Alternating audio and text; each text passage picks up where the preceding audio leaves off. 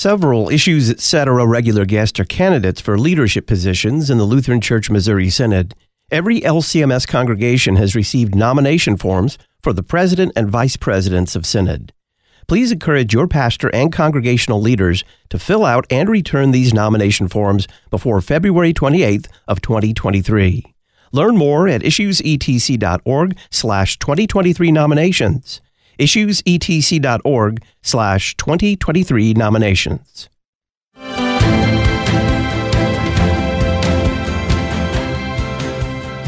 We suffer from this age of safetyism. We are caught up in a culture that idolizes being safe at all costs, and with that comes a selfishness. The left has essentially declared that only a wanted child is an Imago Dei child. Only a wanted child is a child that's made in the image of God.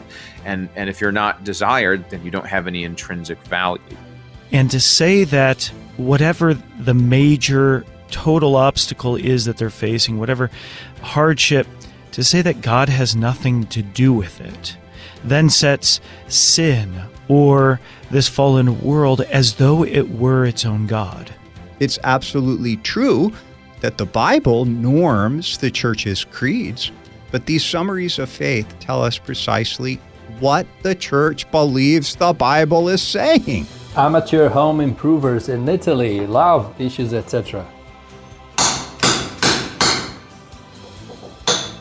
The 16th century reformer Martin Luther is famous for saying we should always daily exercise ourselves in the catechism. He was talking there not only about the more famous small catechism, but about a larger work that he did, really a series of sermons that he did called the Large Catechism, where he goes into more detail, has more application. Now, from time to time, the church who subscribes to this Large Catechism, the Small Catechism, and all the rest of the Lutheran confessions want to seek out some contemporary applications to those things. This was recently done in a publication called Luther's Large Catechism with annotations and contemporary applications.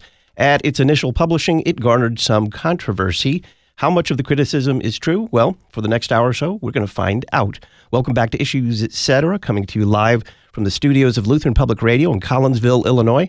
I'm Todd Wilken. Thanks for tuning us in. Joining us to discuss the Large Catechism with annotations and contemporary applications, Dr. Jordan Cooper.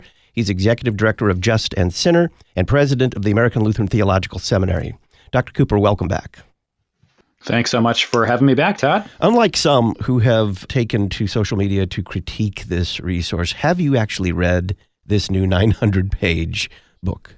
I have read the whole book. It's pretty long, so it's a lot to get through. But yes, I did manage my way through all of the essays in this volume. What is this resource? What is Luther's Large Catechism with annotations and contemporary applications? How would you describe it?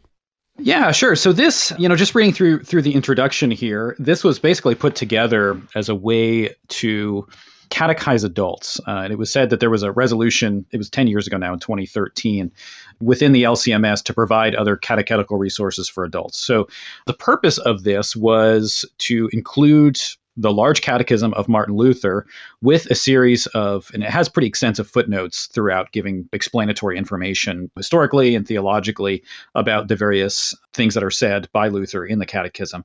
But then also to provide a number of essays by contemporary pastors, professors, theologians, to both explain Luther's doctrine that's in the catechism, but also to apply it in a contemporary context. So this is something that you see in a lot of these essays, is that they're really trying to ask, how does this apply today to these truths? How does this commandment apply to maybe a debate that our society is having in our current age? So I think the goal is really to try to provide both a commentary and an application of the Large Catechism to contemporary adults. So I would say that the people that maybe this is written for, I've heard some say that, and I don't know all the details about what all of the mindset was. I'm just going by the introductory material in here, but I know some have said it was written for pastors. It doesn't read like a document that's written for pastors. It reads more like a book that's written for laity who want to get more educated about their doctrine and practice from a Lutheran tradition.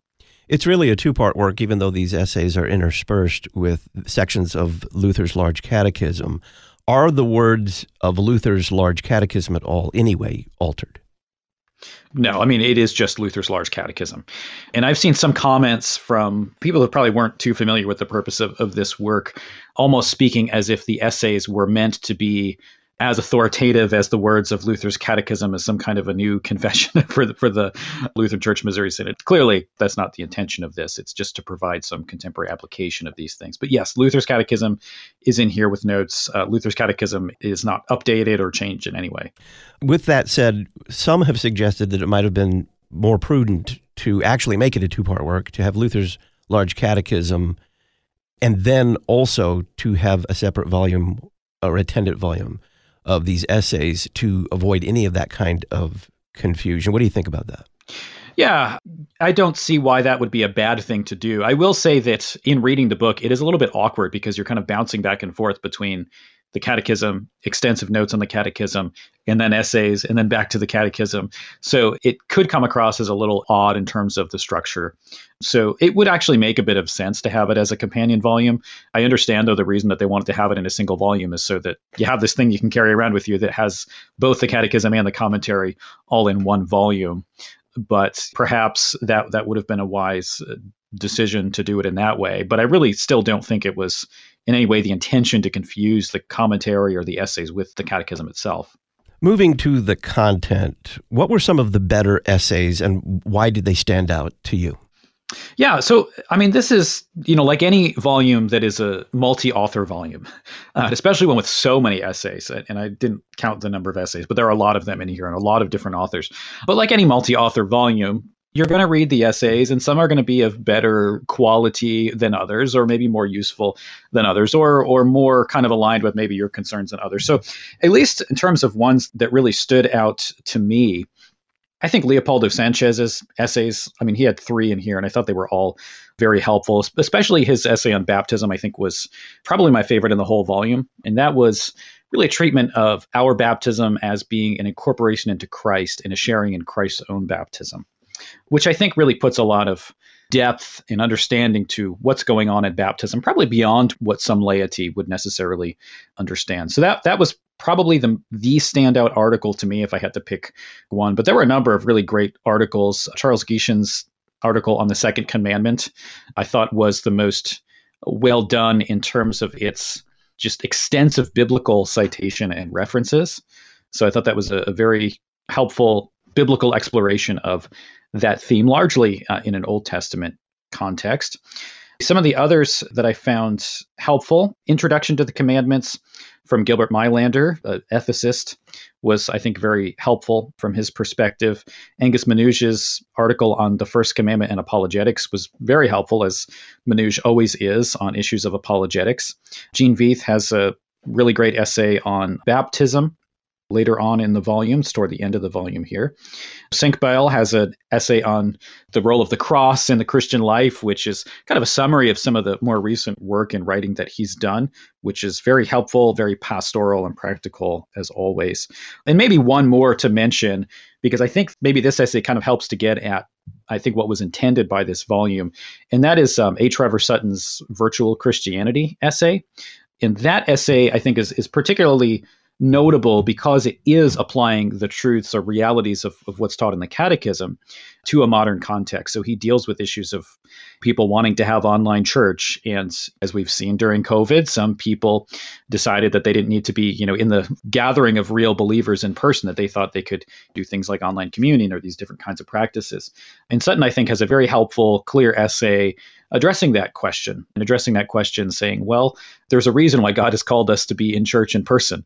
Yes, you can get the word of God as you watch the service on the TV screen or on your computer, but it's ultimately God's desire, and there are good reasons for it, that we are to gather together in person to receive the means of grace.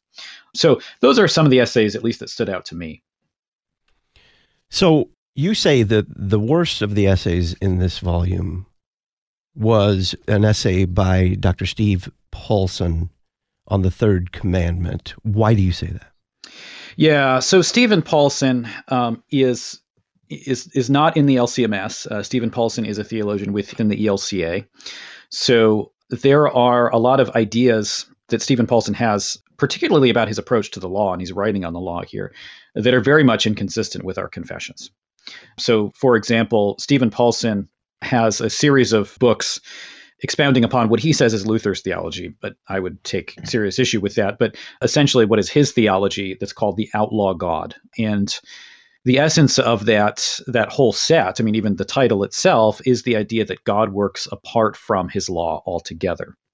What he doesn't mean is kind of a classical understanding of Lutheran law-gospel distinction, where it's not that God overthrows the law, but he fulfills the law in Christ. Christ fulfills the law for us. He vicariously satisfies the demands of the law for us. In Paulson's theology, the law is not eternal. The law is not something that is just consistent with God's character, but instead, Jesus doesn't actually even need to fulfill the law for us. Jesus doesn't need to vicariously satisfy the law on our behalf. In fact, God just works totally apart from the law altogether. That idea comes from the most influential theologian on Paulson's writings, which is Gerhard Forde, the ELCA theologian Gerhard Forde, who certainly was not confessional. And Paulson, in some ways, has both reiterated Forde's ideas and I think in many ways made them even more extreme. Paulson, for example, says in his book, Lutheran Theology, that Jesus, quote, committed his own personal sin on the cross, which certainly is quite a blasphemous statement by itself. And I am not aware of him publicly correcting that statement, and perhaps he has. It's my assumption it was probably a bit of overstatement, and he likes to say kind of shocking things. But I bring all of that background up because I think to have an author in this volume whose theology is so far from our confessions, especially when it comes to the issue of the law, to ask him to write on the law is in some ways kind of a stamp of approval on his writing, certainly on the issue of the law. So I think that there's a statement there. But in terms of the actual content of the essay itself, the essay has just some of the typical problems of Paulson's writing and theology in general. I assume that probably the average person reading this, honestly, is probably not going to grab onto these themes in there. But for one who is familiar with Paulson's other writings and knows his theology and Forde's theology, some of the issues become pretty clear. So there are two main issues that I had with this essay. One is that Paulson essentially, because it's on the third commandment, he talks about worship, and he essentially makes the third commandment into gospel rather than law. And he explains Christian worship basically as just God working through the means of grace, which absolutely is at the core of worship. This is why we talk about divine service, being God serves us, as is at the core of our worship, God giving us his gifts. But it's always been part of a Lutheran approach to worship to also recognize that there is a response of praise and thanksgiving. That's just the entire structure and order of our divine service. And that's just how Christians have worshiped since the beginnings of the church. So we talk about this as Eucharistic. There is thanksgiving that is given as part of the worship service. And that's just totally absent from Paulson's essay altogether. And I certainly would say that, and I know this is a loaded term, but I do tend to think that the antinomian phrase fits Paulson's theology rather well, because there is a hesitancy to speak of the law in a positive sense about us having obligations, certainly a kind of third use of the law. So you see that here.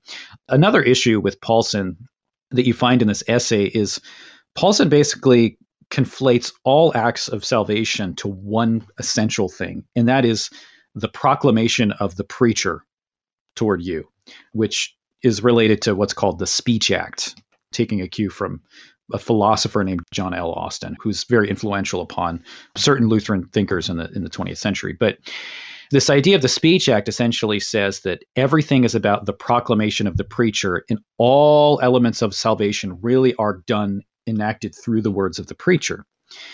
And he says that election happens. In this particular essay, election is actually mentioned here as God elects us in the speech of the preacher, which is simply inconsistent with Article 11 of the Formula of Concord, as well as Scripture itself, which does not see election as something the preacher does. The preacher does not get to elect people. That's something that God does, and he does it in eternity past. So classical Lutheran theology has distinctions between things like election, which is in eternity past, and the call, which is what God does through the proclamation of the word through the pastor today. And Paulson doesn't have any of those distinctions. And the biggest problem with all of this is that with his dismissal of the law as something eternal and God working outside of the law, along with his conflating all redemption into this momentary for you speech act from the preacher, you've really displaced the central purpose of the cross.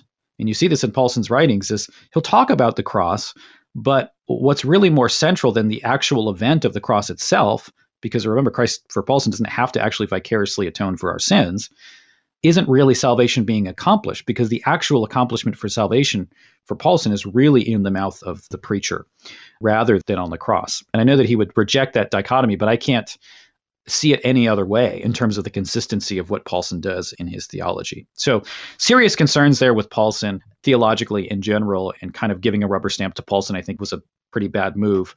But it's also that these ideas do come through in his essay. I mean, they may be subtle, but they're there. So my reading of Paulson is that at the cross, nothing really changes at the cross or occurs at the cross. As we would say, Christ's blood atones for our sin. He rejects that notion because of his idiosyncratic view of the law, and that what God is doing there at the cross is simply a big object lesson or an attention getter, so that God can proclaim that apart from Christ, he's already justified the world by divine fiat. Am I being too harsh with Paulson's theology? No, I think you're exactly right. I think speaking of it as a kind of object lesson, and a really strong object lesson, is exactly what Paulson does. Because I think and this comes from Ferdy's in his book, Where God Meets Man, he gets rid of the law as having anything to do with Christ's atonement, Christ's death, Christ's obedience to the law in his life. Ferdy refers to this as a ladder theology, this theology that says we can get to God by obedience to the law. Well, of course, we don't believe that you can get to God by obedience to the law, because we're sinners and we can't obey the law. However, we do say that Christ did obey the law for us and vicariously satisfied the demands of the law, thus creating a way for us to God. Well, for Ferdy, he says that's still a ladder theology, a climbing up to God through the law, even if it's Jesus doing it for you. So he says we got to get rid of that whole thing altogether. Well, when you do that, you are left in a place where the cross doesn't have the same significance that it would in our salvation, in our historical theology. So what is the point of the cross? I mean, that's really the kind of the irony of it is Paulson and Ferdy both refer to themselves consistently as theologians of the cross, but they don't really have a theology of the cross. They can tell you that you're saved through the cross, but what does the cross actually do? And for Paulson, he's got different ways to approach this at different points. And this kind of comes from Ferdy, what he does here, but essentially the idea is Jesus comes to the earth to just forgive, because he doesn't need to do anything to forgive. God doesn't need to be satisfied. So he can just forgive openly, in which case there really is no necessity in the cross. Paulson will speak of a necessity in the cross only in one sense, that it's the necessary response of sinners that because we hate unconditional forgiveness so much, we would kill the person who tried to give it to us. So he'll say the cross is necessary, but it's only the necessary response of sinners. And then because of that, the cross confronts us with basically our legalism, and then becomes the instrument of salvation through proclamation of the preacher. So the cross becomes law. 100%. That's what always happens. And that's what happens in this essay here, is the law becomes gospel in some way, and then the gospel becomes law, and then you end up with some weird mixture of the two, and you really have neither. Dr. Jordan Cooper is our guest. We are reviewing Luther's Large Catechism with annotations and contemporary applications. We'll get some specific citations of those teachings in Paulson's essay on the Third Commandment next.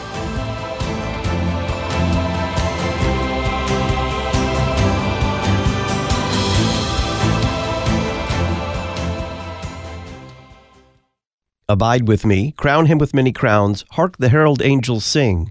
Have you ever wondered why our beloved hymns were written? The Issues Etc. Book of the Month for February is Eternal Anthems, the story behind your favorite hymns, Volume 2. Learn more at issuesetc.org or by calling Concordia Publishing House 1-800-325-3040. This new resource includes background on 50 hymns, Eternal Anthems, the story behind your favorite hymns, Volume 2.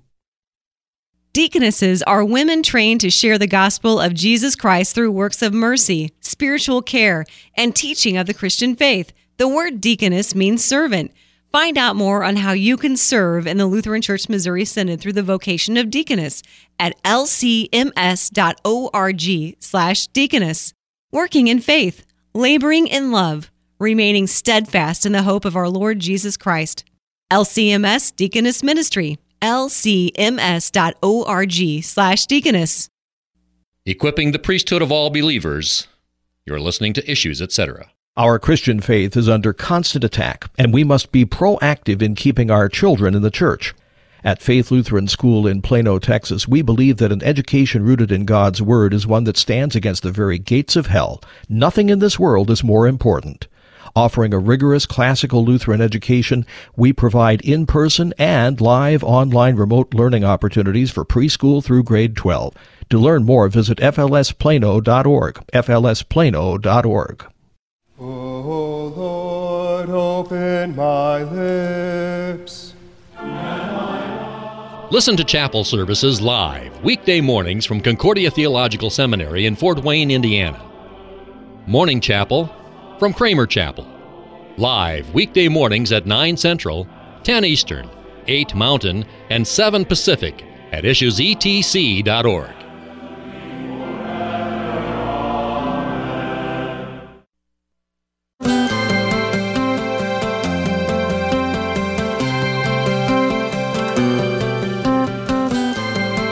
Join more than 500 Lutherans from around the world at the 2023 Issues Etc. Making the Case Conference. The premier conference for Christian laity is Friday, June 16th and Saturday, June 17th at Concordia University, Chicago. This year's speaking lineup includes Lutheran Church Missouri Synod President Matt Harrison, Pastor Peter Bender of the Concordia Catechetical Academy, journalists Mark and Molly Hemingway, Kyle Mann of the Babylon Bee, and San Francisco Archbishop Salvatore Cordileone. The attendance is limited to 500. Early bird registration is $140 and includes 3 meals.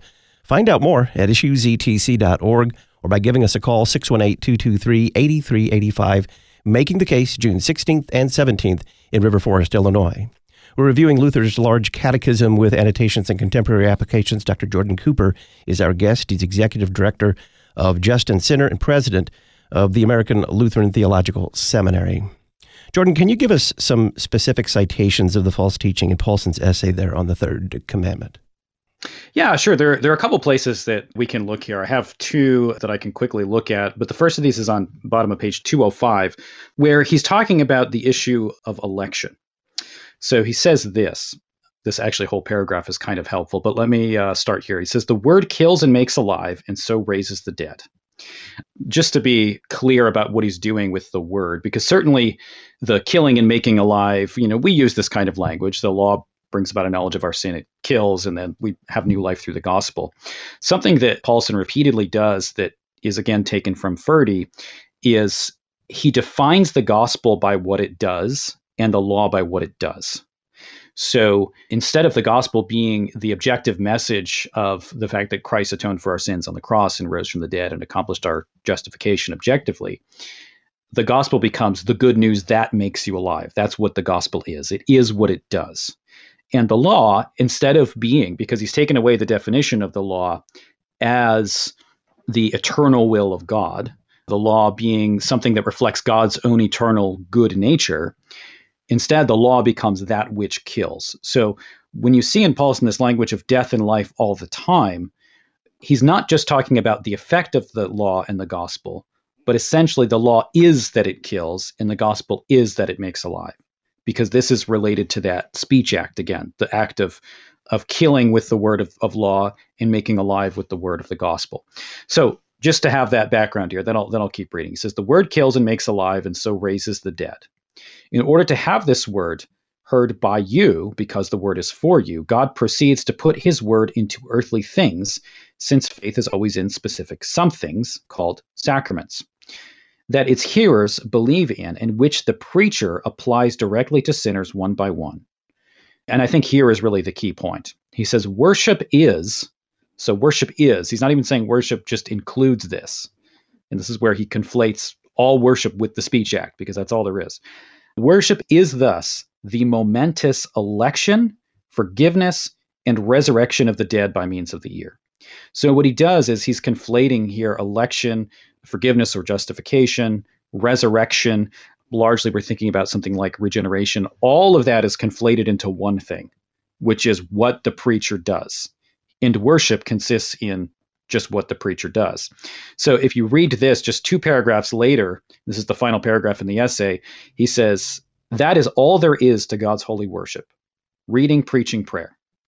What he's trying to do is say all that there is, the reading of the word, preaching, prayer, all of this for him is that speech act. So all that there is in worship is just God doing for you. And again, I think that you see pretty clearly, and some of this is read the essay yourself and say, does he say anything about what we are to do? Because isn't the third commandment law? Isn't law about what we are to do? And the whole essay is kind of the law is actually the gospel. This commandment is all actually about what God does. And of course, we certainly do come to worship to receive what God does, because it is God's doing to, it's true, forgive and make us alive through the means of grace. But anything beyond that for Paulson has really disappeared.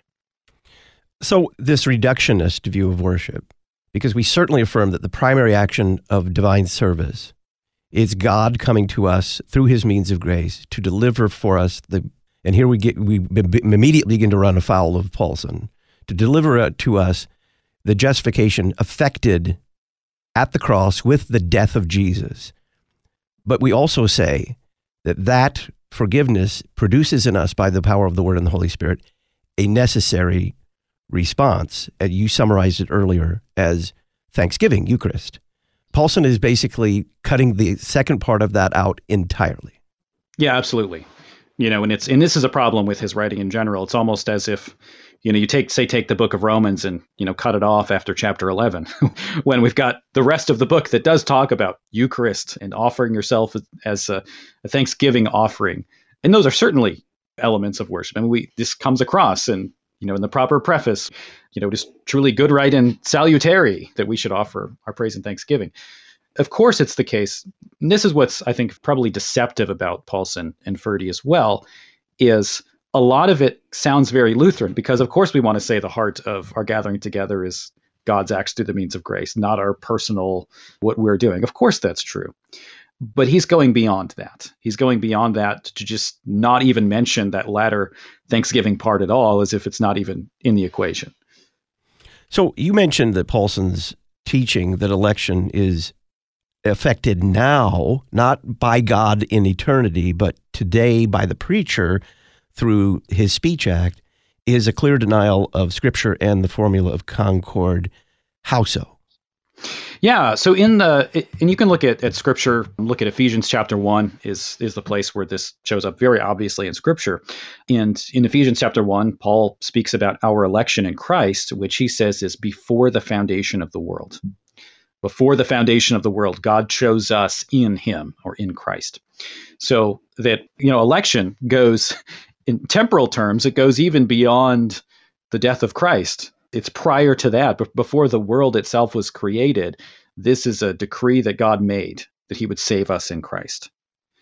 And then that decree from eternity past then works itself out in time. So God brings us then the gifts of Christ in time, but election itself occurs in eternity.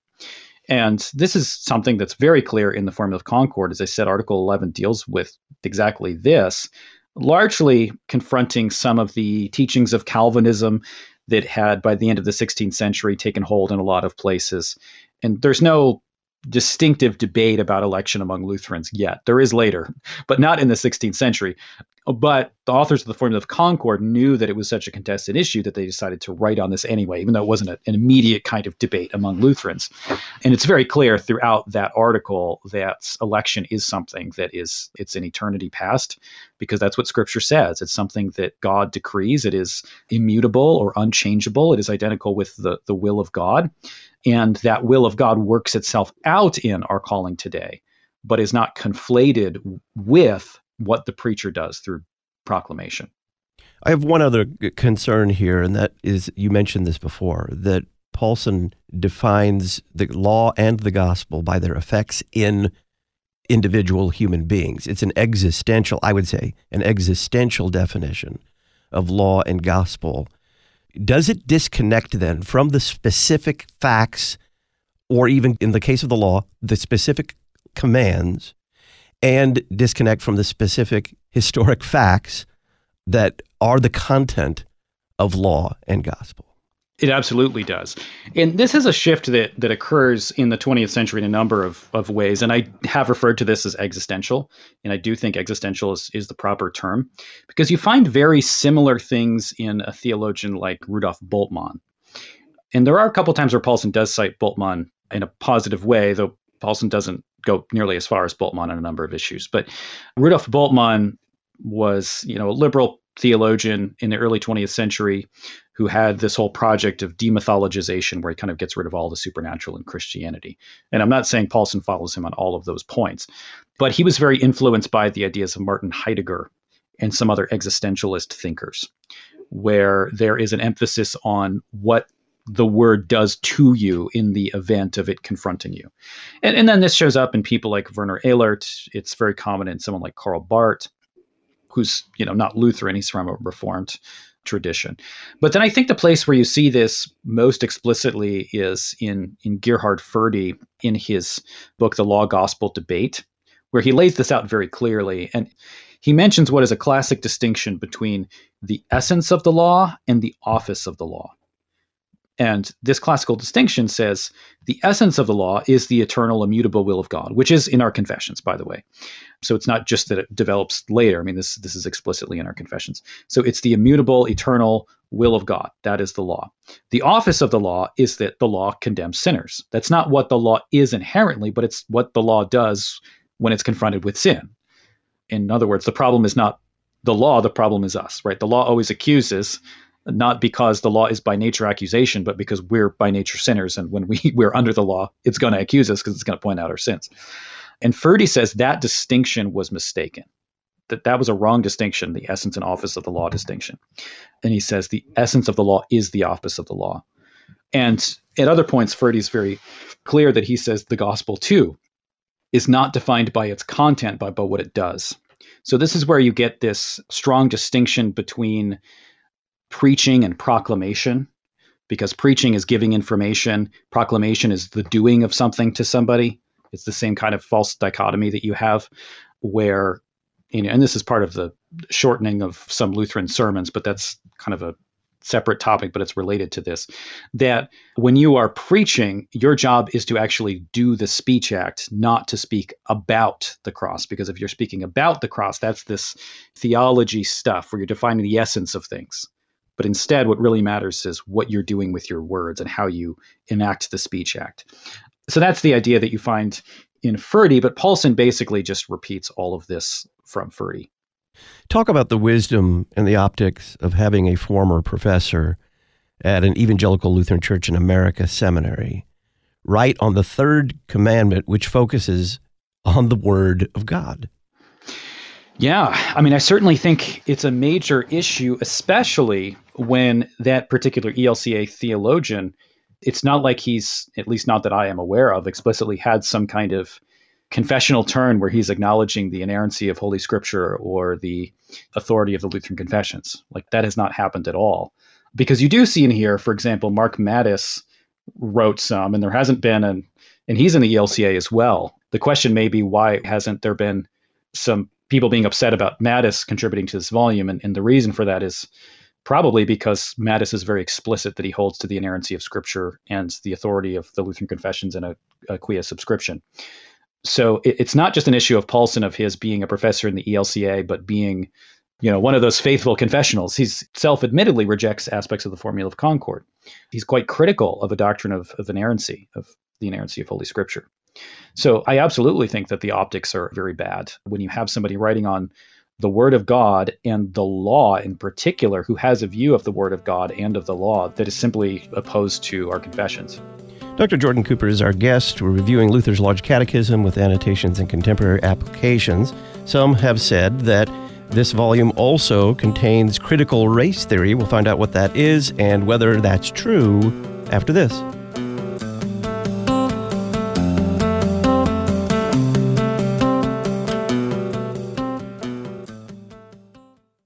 Jesus said, I am the resurrection and the life. He who believes in me, though he may die, yet shall he live. And whoever lives and believes in me shall never die. Pastor Peter Bender talking about his presentation at this year's Issues Etc. Making the Case Conference at Concordia University, Chicago. I'm going to die. Every one of us is going to die. At the time of death, the Christian faces so many assaults. We think about the death of loved ones that causes, at times, unspeakable grief. We can be assaulted by the regret over the things that we have failed to do. We wonder about the future. What will happen to loved ones? Where shall we for refuge go? To Christ, who is the resurrection and the life. You can meet and hear Pastor Peter Bender making the case for a dying man's consolation Friday, June 16th and Saturday, June 17th at the 2023 Issues Etc. Making the Case Conference. For more information, visit issuesetc.org. Charlotte, North Carolina is one of the fastest growing metros in the United States, with numerous company headquarters calling the Queen City home. Folks from all around the country have come to Charlotte for its temperate climate and convenient location between the mountains and the beach. If work, family, or vacation brings you to our area, we warmly invite you to join us at All Saints Lutheran Church, the congregation confessional in doctrine and liturgical in practice. Find us online at allsaintslutheran.org. Psalm 144:1. Blessed be the Lord my rock, who trains my hands for war and my fingers for battle. Those serving in the armed forces want LCMS chaplains. We need courageous pastors to bring the gospel and sacraments to those protecting our nation, along with wise counsel and the peace found only in Christ Jesus. If you are between the age of 26 and 43 and have a heart for ministry in the armed forces, call 314-996-1337 or email lcmschaps@lcms.org. Defending the faith, teaching the truth. You're listening to Issues Etc. Thanks to the following congregations for standing with us by becoming an Issues Etc. congregational sponsor: Bethlehem Lutheran, North Zolch, Texas; Emmaus Lutheran, South Bend, Indiana; Good Shepherd Lutheran, Toledo, Ohio; Emmanuel Lutheran, Hamilton, Ohio; Messiah Lutheran, Marysville, Washington; Peace Lutheran, Sussex, Wisconsin; Shepherd of the Hills Lutheran, Rathdrum, Idaho; St. Paul Lutheran, Austin, Texas; Zion Lutheran, Detroit, Michigan; and St. Paul Lutheran, Emmitsburg, Iowa. Find out how your confessional Lutheran church can support this worldwide outreach by including Issues Etc. in your mission or advertising budget. Just go to issuesetc.org, click Support Donate, and print a one-page flyer. When your congregation becomes an Issues Etc. sponsor, we'll publicize your church on the podcast, at our website, and in the Issues Etc. journal.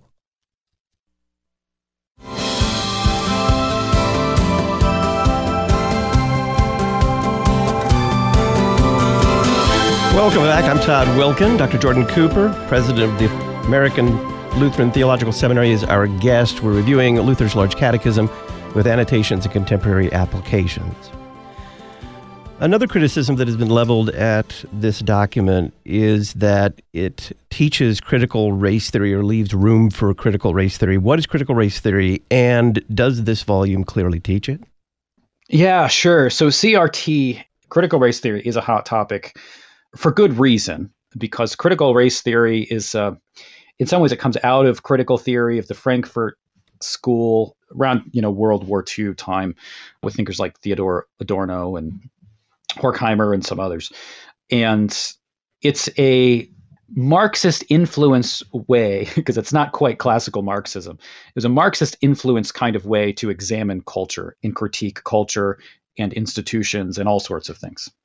In our modern day, this has developed into critical race theory, which is applying some of these categories of critical theory and a kind of neo-Marxism or a Marxist examination of culture, but from the lens of race. And that's very simplistic because it's a complicated thing. But in short, that's what critical race theory is. It looks through everything kind of through the lens of race and oppression, categorizes people into particular groups. You'll often hear, critiques of things like whiteness as some kind of general category of oppression. Everything's just looked at through the lens of racial oppression, which can often have the effect of making especially white heterosexual men the kind of ultimate enemy in the way that it's sometimes portrayed. So it's certainly a huge problem in our culture. We see these ideas pushed in our education system. We see these ideas pushed in movies and television shows. So there's a bit of a panic about this issue, and I'm not going to say it's unfounded generally. But I think that some of the problem here is because there's a real issue, people are so sensitive to some of these things that sometimes they can be it can kind of be seen around every corner. And we have to be very careful to say what really is critical theory or critical race theory, what really is influenced by that, and what is actually just talking about racism. Because we can talk about racism without buying into these kinds of theories. I mean, people have talked about racism for a very long time and could do it without kind of neo-Marxist categories. So the concern that some people had about the essays on the Catechism is that there were ideas of critical race theory that were being pushed throughout a couple of these essays. And in response, this is what I was looking for when I read this volume, because the critiques had already come out when I read this, and I was reading it to say, okay, are these real problems? Are there issues here? And I will say this, the major issues that people had come down to one sentence in one essay, one sentence and a footnote in another essay, and then another sentence in a third essay. So the things that people are concerned about are very, very short, very brief statements that have been read in particular ways, that they don't necessarily need to be read in.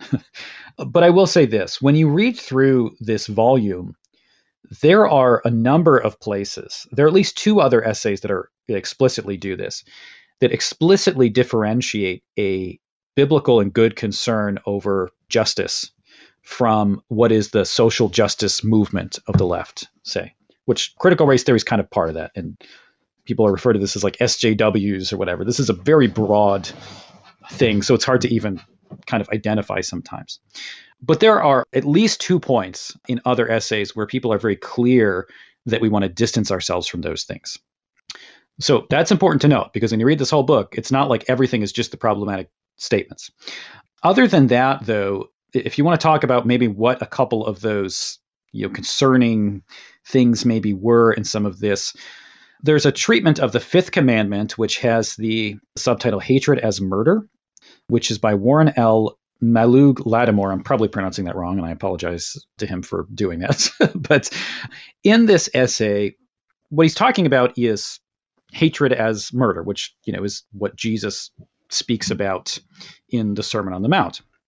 Trying to get to the heart of the matter. So we're not just talking about a condemnation of killing or murder, but we're also talking about the hatred that you harbor in your heart. And he mentions in here that one instance of hatred in the individual's heart and breaking this commandment, the Fifth Commandment, would be racism, is a kind of despising people because of the color of their skin or their ethnicity in some other way.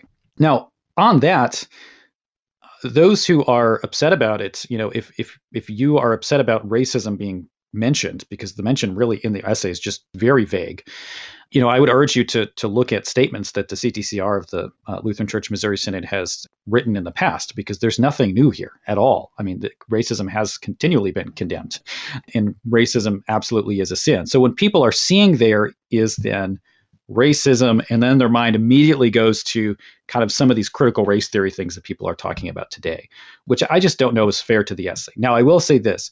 There is a footnote, and it's a footnote, which means, let's be honest, most people aren't even going to read that. But there is a footnote here which says the following, and I'll read this. It's footnote number 6 in this essay. The deaths of a number of unarmed black citizens at the hand of white individuals or police officers sparked widespread protests and turmoil in recent years, and especially in 2020. Many churches sought ways to promote racial justice and healing. So that becomes the debated point. Now, if you're talking about this, I mean, would I have put this particular footnote in as an example? No, because it is a bit of a hot button issue. The author is trying to do what the Catechism volume in general is trying to do, which is apply this to modern issues. So it kind of makes sense to bring some of this up.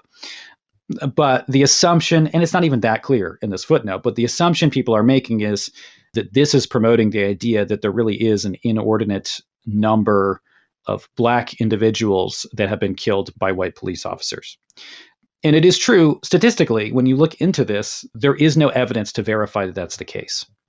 There just isn't. What we're talking about is particular things that have happened or events that have happened that are instances of some pretty awful stuff, but it's also the question of how much of this is general police brutality versus how much of it's racially motivated. It has not always been clear what's the case?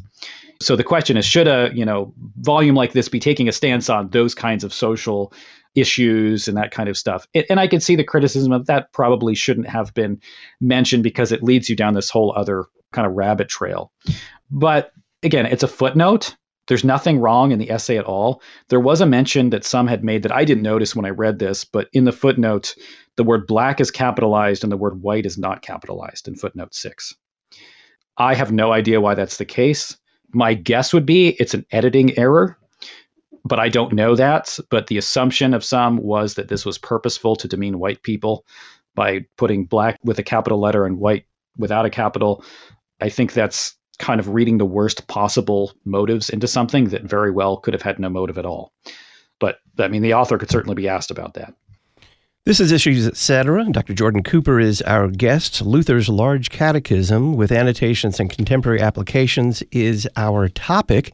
I'm Todd Wilkin. Here's a little bit from the Issues Etc. Book of the Month for February. Eternal Anthems, the story behind your favorite hymns. Andrew Thomas Dorsey, son of a Baptist minister and a church organist, moved to Chicago from his native Georgia in 1916. There, he achieved remarkable success as an arranger, a blues pianist, and a jazz band leader and a recording artist, but he also suffered a nervous breakdown, emerging from it only after a deeply religious experience. A little bit on the history of the hymn, Precious Lord, Take My Hand. That's the kind of background and history that you're going to get in the Issues Etc. Book of the Month for February. Learn more about it at our website, issuesetc.org, or call Concordia Publishing House, 1-800-325-3040, and ask for the Issues Etc. Book of the Month for February, 1-800-325-3040. On the other side, we'll talk about some criticism of an essay in this volume on the Fifth Commandment and the lawful use of force.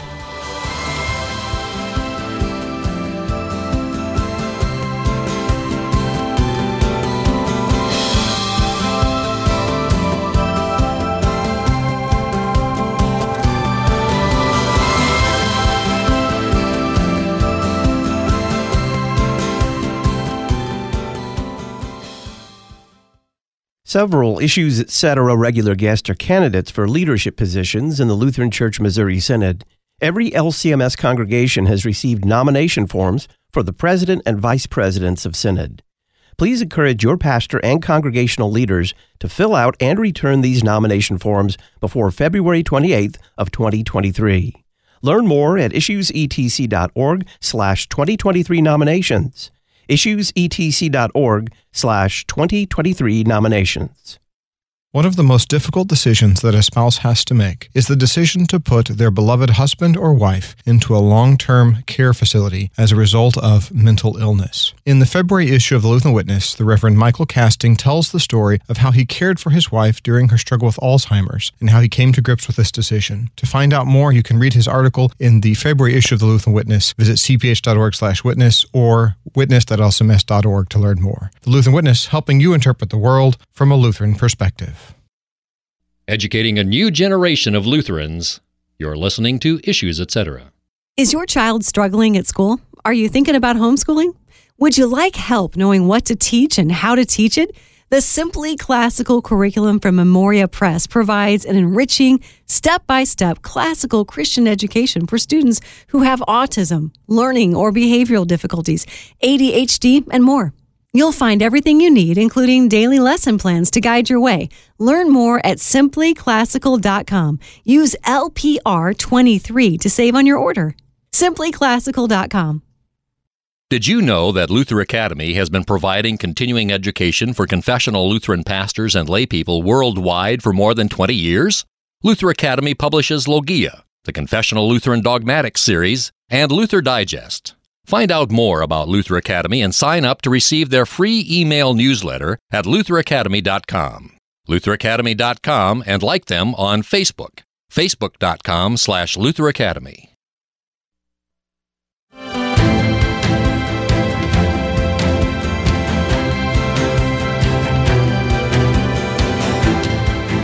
We're looking at Luther's Large Catechism with Annotations and Contemporary Applications with Dr. Jordan Cooper on this Wednesday, February the 8th. Dr. Cooper is Executive Director of Justin Sinner and President of the American Lutheran Theological Seminary. Dr. Cooper, there was also concern expressed in some of the online criticism about an essay on the Fifth Commandment and the lawful use of force. Yeah. So the other essay, and this is an essay by Joel Bierman. And, to just be straightforward, Joel Bierman's a friend of mine, and I highly respect him. So I certainly am not looking at this and thinking like, let's find the worst possible conclusion here. This again is, I can give you I'll give you the context of the essay. The criticism is again one sentence. It's the final sentence, and that's it. So the question is, what does the sentence say? Yeah, I've got it here. I can read it to you. Okay, so maybe I'll read back so you know what I'm referencing, because it starts with it. The sentence before says, lethal force, Luther consistently taught, is rightly used only by the one placed into the amt of authority in the state. It is never exercised for the sake of self, but always and only for the sake of the neighbor. So the criticism of this particular sentence is that what Bierman is arguing is that there is never a place for self-defense in any context. So, for example, say if you're a woman and you're being assaulted, there's an assumption that Bierman would say that you don't have any right to defend yourself. You just kind of accept it. Say if you're in an abusive marriage or something, for example. And I have to say, I don't think that is in any way what he's even talking about here. If you look at the essay is really a description of the three estates, according to Martin Luther, where Luther distinguishes between these various estates that God has created, which are the church and the family and the state.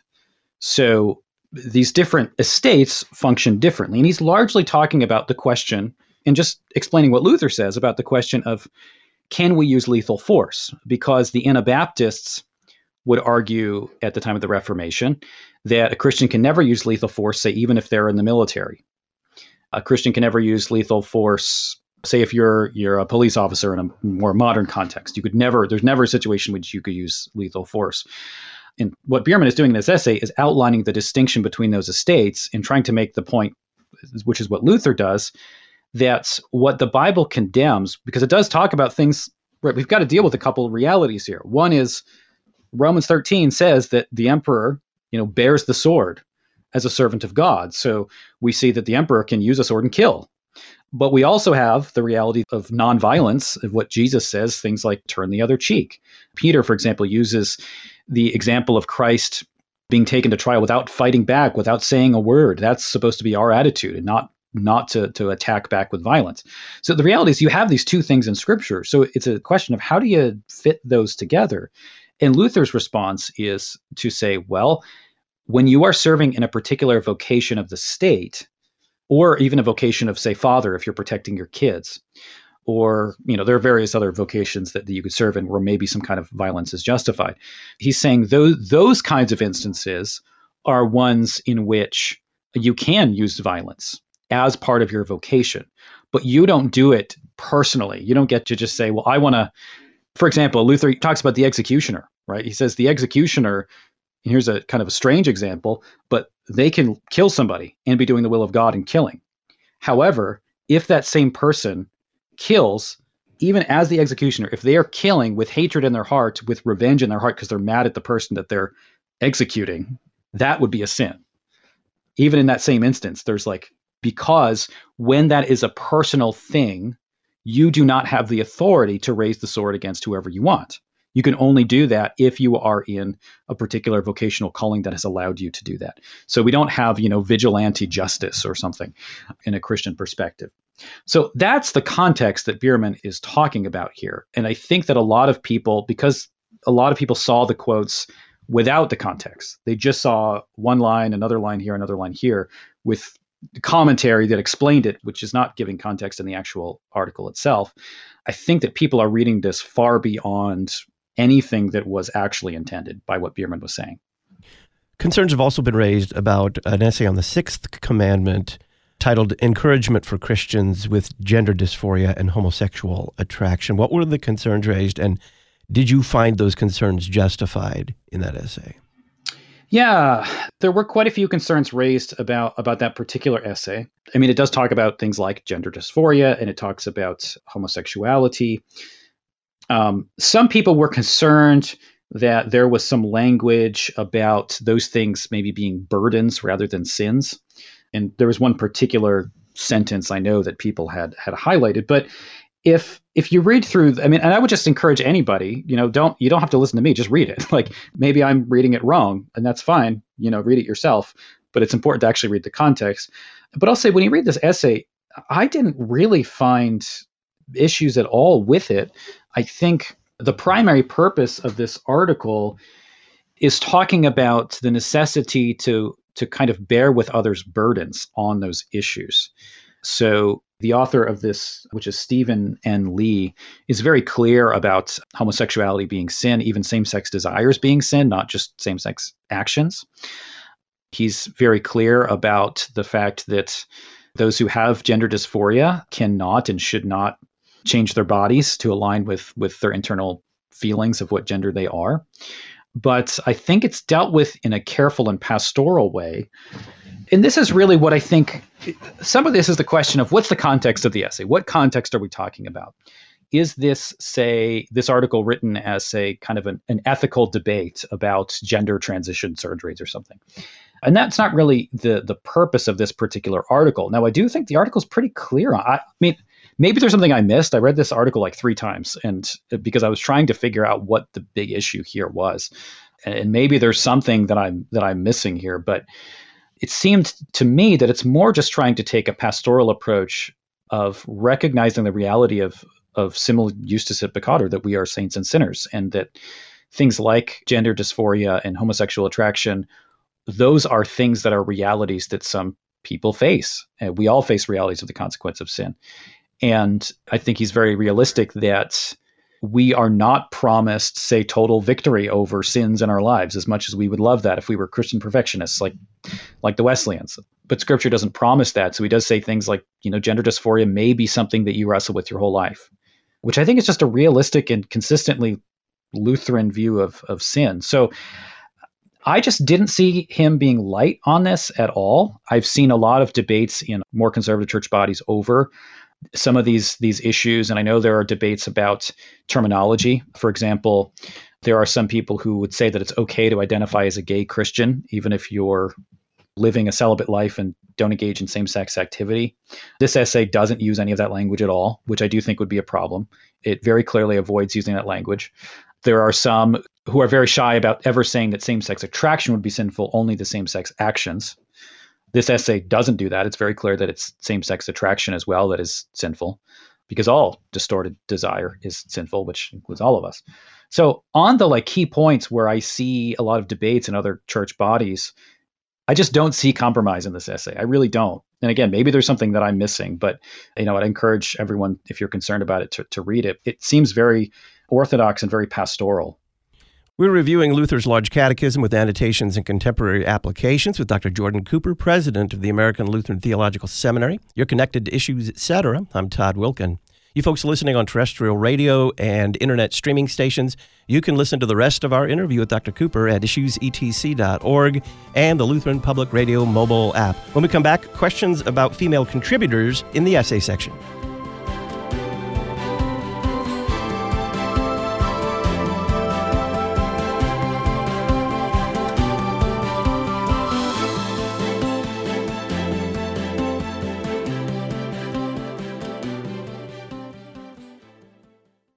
Theology for blue collar, white collar, and clerical collar. You're listening to Issues, Etc. Metro East Lutheran High School in Edwardsville, Illinois, is looking for an English teacher with a master's degree for the 2023-24 school year. Edwardsville is 30 minutes from downtown St. Louis. The position would involve teaching upper-level, dual-credit English classes. For more information, send an email to Principal Jay Krause, Jaykrause at melhs.org. Jay Krause at melhs.org.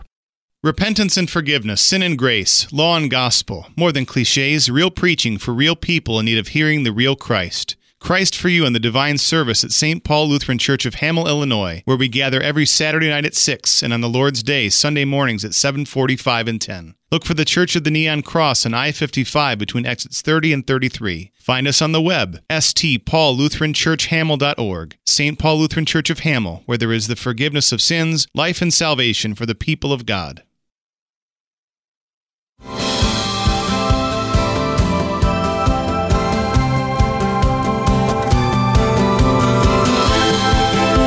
Crusom has an amazing selection of affordable and beautiful church banners for Lent, Holy Week, and Easter. Ad Crusom can customize church banners to fit your church's size or color requirements. Learn more at adcrusom.com, adcrucem.com. We're reviewing Luther's Large Catechism with annotations and contemporary applications. Dr. Jordan Cooper is our guest. Dr. Cooper, what are your thoughts on the concern some have expressed about female contributors to the essay section? Yeah, that's a good question. In some ways, I'm not even in the reality is I'm not even in the LCMS. So to some degree, I don't know that I want to comment too much on what they do on that issue. But I'll say this, because there's been a lot of pushback about this recently. I mean, I had never seen pushback about very similar things, 5 years ago, but all of a sudden it seems like they're, even at your conference, right? The Issues, etc., Making the Case conference, you have women speak. I've heard some of these same people object to that, that women shouldn't be speaking in any context like that. They might suggest we have no women guests at all. Some might. Yeah, that wouldn't be surprising.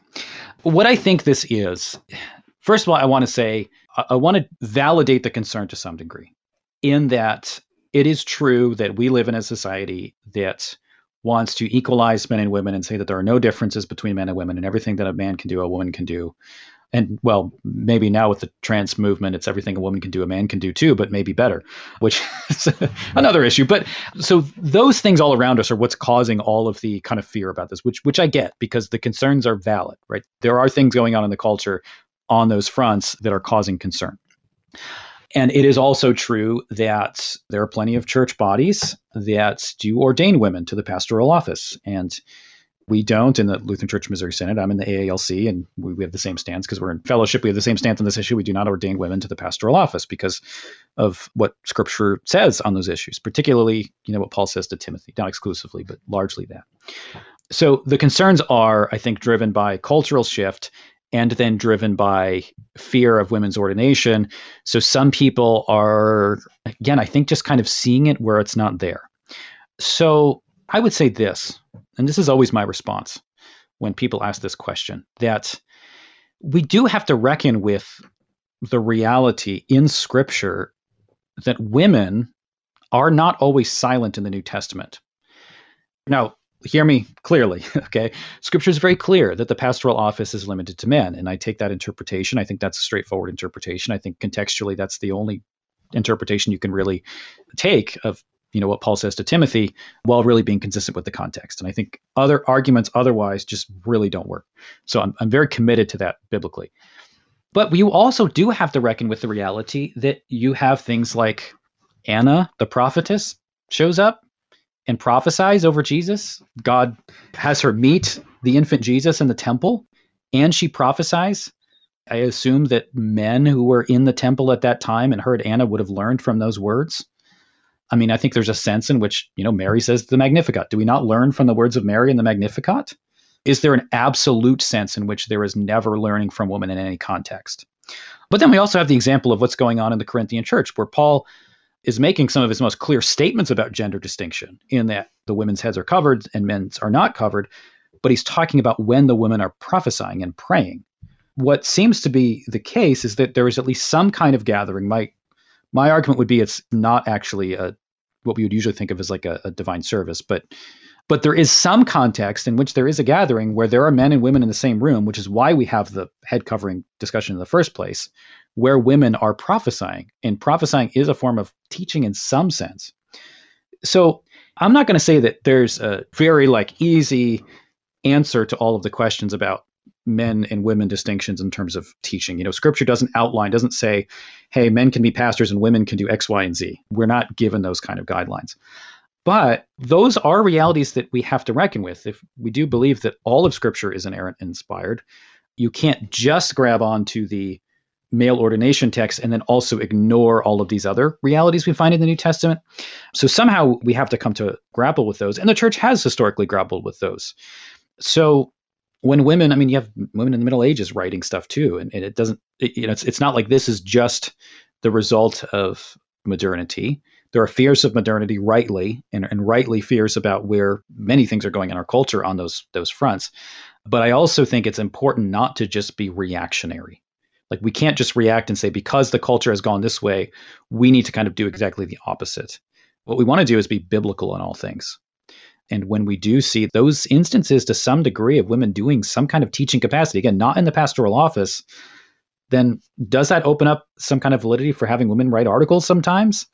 I don't see an issue with it as long as there is a very clear distinction between that and the pastoral office, which has to be kept. So in a more general sense, some have said that because many of these concerns have been, I would say, cherry-picked and taken out of context, presented out of context, some have reacted that, well, context is the last refuge of the heretic or something like that. But just because liberals often take refuge in statements like, you're taking these quotes out of context, does that mean context is unimportant? I mean, of course not. I mean, this is how we do anything. This is like hermeneutics 101, and we tell you how to read scripture is, they say that like the 3 rules of hermeneutics, right? Reading scripture properly is context, context, context. And there's a reason why people repeat that all the time, because of course that's true. And the reality is you can make anything sound bad when you take it out of context. So this is what, atheists do to the Bible all the time. You can take some random quotes and make the Bible look really bad because you've taken things totally out of context. And nobody likes it when their words are taken out of context. You can literally do this to anything. I have this happen to me all the time. Someone grabs onto a random sentence that I said without any context and quotes it and makes it sound like it's something that it's not. And people have this happen to them all the time. And of course, none of us like that. Spouses, if they're fighting, can do this to each other and taking something they said a long time ago and taking it out of context. So no, I don't think that it is bad to look at context. That's always important. Now, I would urge people to read the context and then see what the person is really saying. And sure, if they try to use context as a way to kind of squirm out of any responsibility for what they're saying, okay, I get that. And that's not okay. But yeah, you have to look at the context first. I'd say something kind of similar about, and so I've seen this in some of the discourse online, which is, we are called in the Catechism, Luther says, to put the best construction on all things, not look for the worst in everything, not try to read everything in the worst possible light. And I do think the pushback about this, and I'm not saying there are no valid critiques to make of anything. I certainly wouldn't say that. But the pushback to this is exactly the opposite of that. It's not putting the best construction on anything. It's putting the worst construction on what you read. Now, when I say that or see others saying that, I know there's a lot of pushback because people say, look, you can kind of use that, where you can abuse what Luther says there as a way to ignore problems, which is true. And I've seen that happen too. Right? You can use that as a way to be like, well, put the best construction on it. So like if there's a real threat or a real problem, just ignore it. And that's kind of your kind of go-to answer, which is kind of what you're saying with context, is like you use it as a way to kind of dismiss something or somebody's criticism or somebody's real genuine concern. So we don't want to do that, but those things are important. And I do think that most readers, when they look at the context, are not going to be nearly as concerned as they maybe were if they saw some of the isolated out of context quotes. In a related matter, you're president of a seminary. What would you say to seminarians reacting and critiquing any work, cherry-picking paragraphs, and actually failing to read the work itself? A lot of people are opining on this work without having actually laid eyes on anything more than a paragraph or two. Yeah, sure. And that's a major issue. I've had people review my books on Amazon that in their reviews say they haven't read my book. So they give me pretty negative reviews. So this is the thing that happens.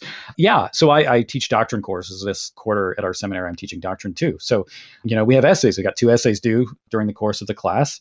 And if I received, an essay that was very obvious the student hadn't actually read anything or hadn't read any of it in context and was just critiquing based on a few isolated statements, what I would do, because I'm generous sometimes with students, is I would make them totally rewrite the paper, or I would fail them, but I usually would allow them to rewrite the paper. You cannot get a passing grade in an evaluation or review of something if you haven't actually read it.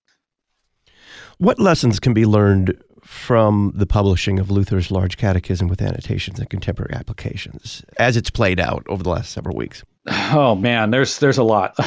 One thing, there are a lot of lessons I think we can learn from this.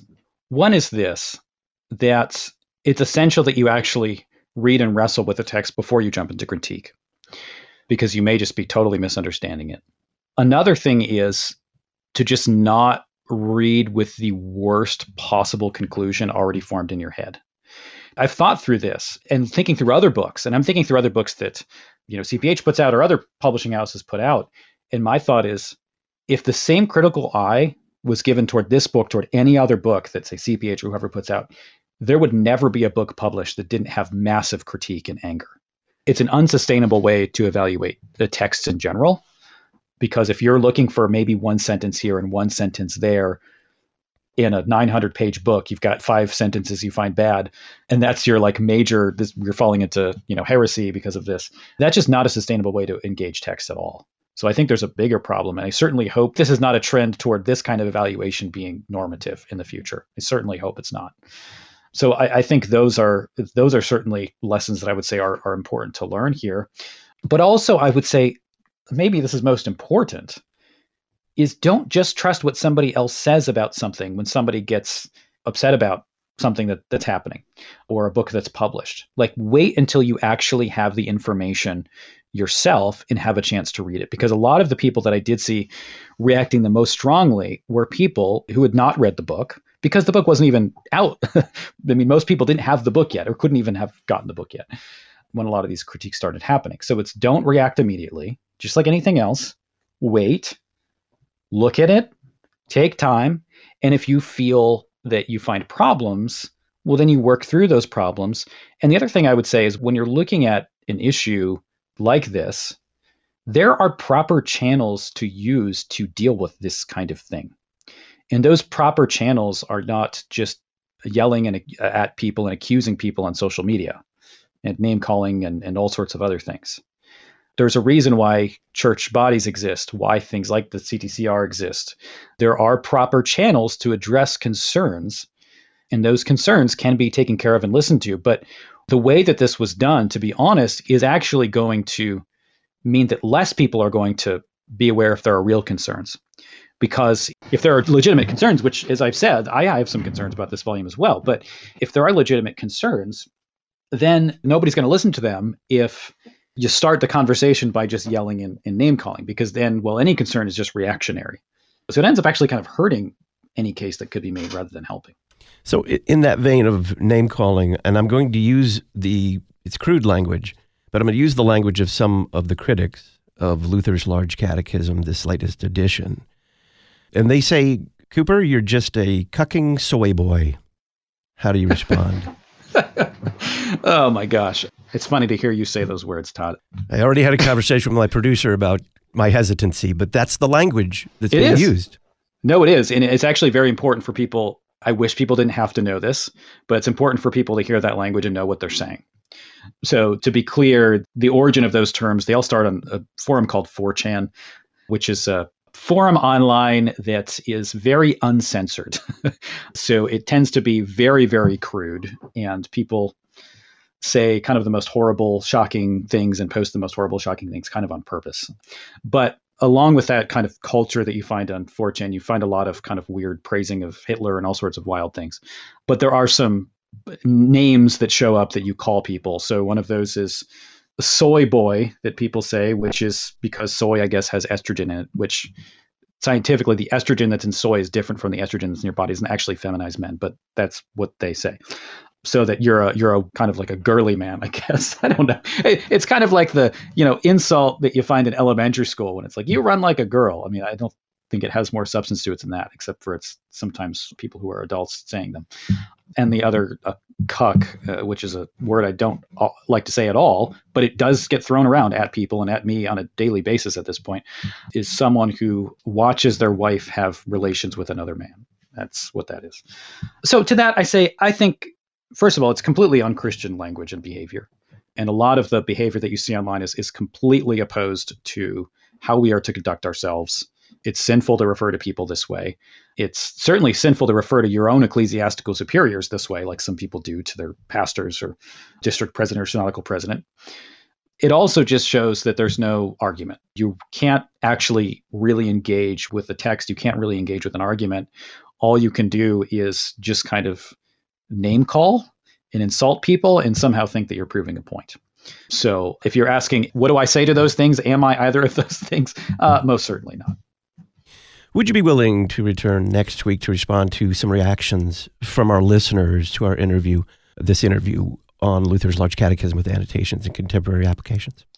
Yeah, no, I would be happy to do that. I know that there are a lot of questions related to this. We didn't talk about all of the things that have been debated or questioned, and there very well may be more things that I didn't notice I read through it pretty quickly, so it wouldn't surprise me if I missed a couple things. But yeah, no, I would be totally happy to come back. Dr. Jordan Cooper is Executive Director of Justin Sinner and President of the American Lutheran Theological Seminary. You'll find a link to Justin Sinner at issuesetc.org. Click Talk on Demand Archives. Jordan, thanks. Yeah, thank you. Thursday on Issues Etc., we'll discuss religions on trial with attorney Mark Lanier. We'll talk with Dr. John Bombaro about true tolerance, and we'll respond to your email, talkback@issuesetc.org, and the Issues Etc. comment line. I'm going to address my fellow pastors here on this particular subject. If someone criticized your Sunday sermon, saying that it was full of errors, without having actually heard the sermon, what would you think? Wouldn't you immediately print off a copy of that sermon and ask them to read it?